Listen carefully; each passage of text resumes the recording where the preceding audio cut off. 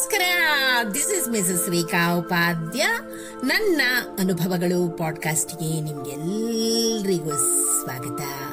ಬನ್ನಿ ಸ್ನೇಹಿತರೆ, ಇವತ್ತಿನ ಈ ಹೊಸ ಸಂಚಿಕೆಯಲ್ಲಿ ನಾವು ರಾಜ್ಯ ಪ್ರಶಸ್ತಿ ಪುರಸ್ಕೃತ ಹಾಗೂ ನಿವೃತ್ತ ಅಧ್ಯಾಪಕರು ಮತ್ತು ಲೇಖಕರಾದಂತಹ ಶ್ರೀಯುತ ರಮೇಶ್ ಎಂ ಬಾಯಾರು ಇವರು ಬರೆದಿರುವಂತಹ ಒಂದು ಸುಂದರವಾದ ಹಾಗೂ ಉತ್ತಮವಾದ ಲೇಖನ ದುಬಾರಿ. ಇದನ್ನ ಇವತ್ತಿನ ಈ ಸಂಚಿಕೆಯ ಮೂಲಕ ಕೇಳಿ ಆನಂದಿಸೋಣ ಹಾಗೂ ಕಲ್ತ್ಕೊಳ್ಳೋಣ. ಸ್ನೇಹಿತರೆ, ಕೈಗೆಟುಕದ ಸಂಗತಿಗಳನ್ನು ದುಬಾರಿ ಅಂತಾನೆ ವಿವರಿಸ್ತೀವಿ. ದುಬಾರಿಯಾದುದೇ ಬೇಕೆಂಬ ಬಯಕೆ ಎಲ್ಲರಲ್ಲಿಯೂ ಅಗಾಧವಾಗಿ ಇದೆ. ಸಿರಿವಂತಿಕೆ ಇದ್ರೆ ದುಬಾರಿಯಾದುದು ಯಾವುದೂ ಇಲ್ಲ. ಸಿರಿವಂತಿಕೆ ಎಂದ್ರೆ ಆರ್ಥಿಕ ಸಂಪತ್ತು. ಆದ್ರೆ ಹಣ ಎಷ್ಟು ಕೊಟ್ಟರೂ ದೊರೆಯದ ಬಹಳ ದುಬಾರಿಯಾದ ವಸ್ತುಗಳು ಈ ನೆಲದಲ್ಲಿವೆ. ಅವುಗಳನ್ನು ಪಡೆಯಲು ಮಾನಸಿಕ ಸಿರಿವಂತಿಕೆಯೇ ಹೆಚ್ಚು ಅಗತ್ಯ ಎಂಬುದನ್ನ ನಾವು ಅರಿತುಕೊಂಡಿರಬೇಕು. ಸಕಾರಾತ್ಮಕ ಮಾನಸಿಕತೆಗೂ ದುಬಾರಿಗೂ ಅವಿನಾಭಾವವಾದ ಸಂಬಂಧದ ಕೊಂಡಿ ಇದೆ. ದುಬಾರಿಯಾದ್ದನ್ನು ಅಗ್ಗವಾಗಿಸಲು ನಾವು ಮನಸ್ಸು ಮಾಡಿದ್ರೆ ಖಂಡಿತ ಸಾಧ್ಯವಿದೆ. ಶತಮಾನ ಕಾಲ ಆರೋಗ್ಯದಿಂದ ಬಾಳ್ಬೇಕು ಎಂಬುದು ನಮ್ಮೆಲ್ಲರ ಮೊದಲ ಆಸೆ. ಆದ್ರೆ ಇದು ಬಹಳ ದುಬಾರಿ ಸ್ನೇಹಿತರೆ.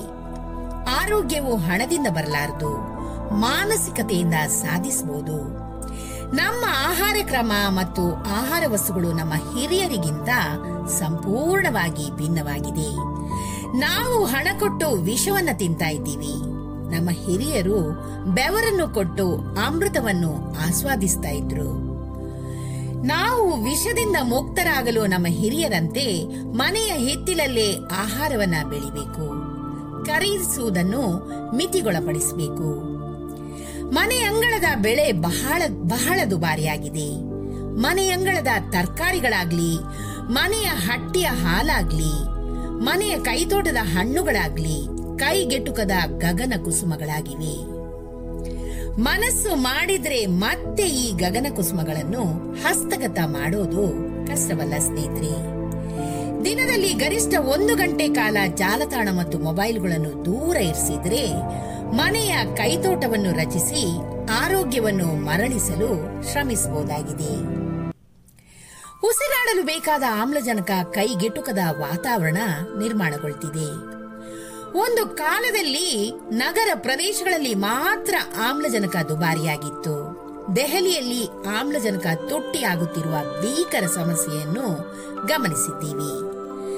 ಆದ್ರೆ ಇಂದು ಹಳ್ಳಿಗಳಲ್ಲಿಯೂ ಅರಣ್ಯ ನಾಶದಿಂದ ಉಸಿರಾಟ ದುಬಾರಿಯಾಗ್ತಿದೆ.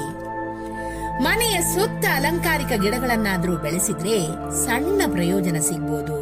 ಆದ್ರೆ ಅಂಗಳಾದಿಯಾಗಿ ಎಲ್ಲೆಡೆ ಕಾಂಕ್ರೀಟ್ ಕಾಡೆ ಬೆಳೀತಾ ಇರೋದು ದಿನಗಳೆದಂತೆ ಆಮ್ಲಜನಕವನ್ನು ದುಬಾರಿಗೊಳಿಸುತ್ತಲೇ ಇದೆ.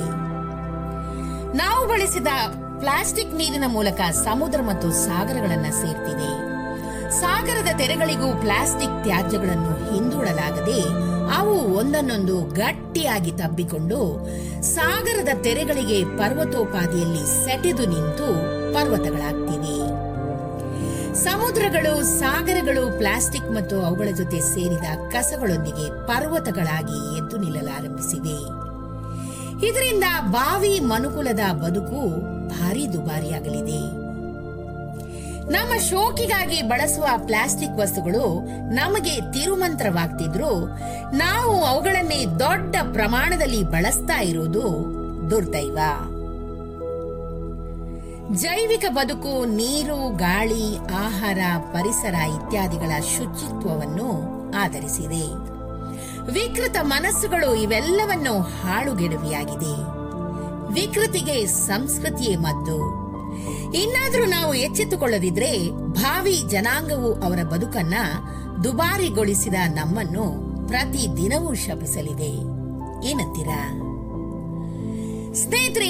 ಎಷ್ಟೊಂದು ಸುಂದರವಾದ ಹಾಗೂ ಉತ್ತಮವಾದ ಮಾಹಿತಿಯನ್ನ ಶ್ರೀಯುತ ರಮೇಶ್ ಎಂ ಬಾಯಾರು ಇವರು ಇವತ್ತಿನ ಈ ಸಂಚಿಕೆಯಲ್ಲಿ ನಮ್ಮ ಮುಂದೆ ಪ್ರಸ್ತುತಪಡಿಸಿದ್ದಾರೆ. ಇವರಿಗೆ ಅನಂತಾನಂತ ಧನ್ಯವಾದಗಳನ್ನು ಅರ್ಪಿಸುತ್ತಾ ಈ ಸಂಚಿಕೆಯನ್ನು ನಾನು ಇಲ್ಲೇ ಮುಗಿಸ್ತಾ ಇದ್ದೀನಿ. ಈ ಒಂದು ಉಪಯುಕ್ತವಾದ ಮಾಹಿತಿ ನಿಮ್ಗಿಷ್ಟವಾಗಿದ್ದಲ್ಲಿ ದಯವಿಟ್ಟು ಇದನ್ನ ಲೈಕ್ ಮಾಡಿ, ಶೇರ್ ಮಾಡಿ ಹಾಗೂ ನನ್ನ ಪಾಡ್ಕಾಸ್ಟ್ ಅನ್ನ ಫಾಲೋ ಕೂಡ ಮಾಡಿ ಸ್ನೇಹಿತರೆ. ಧನ್ಯವಾದಗಳು.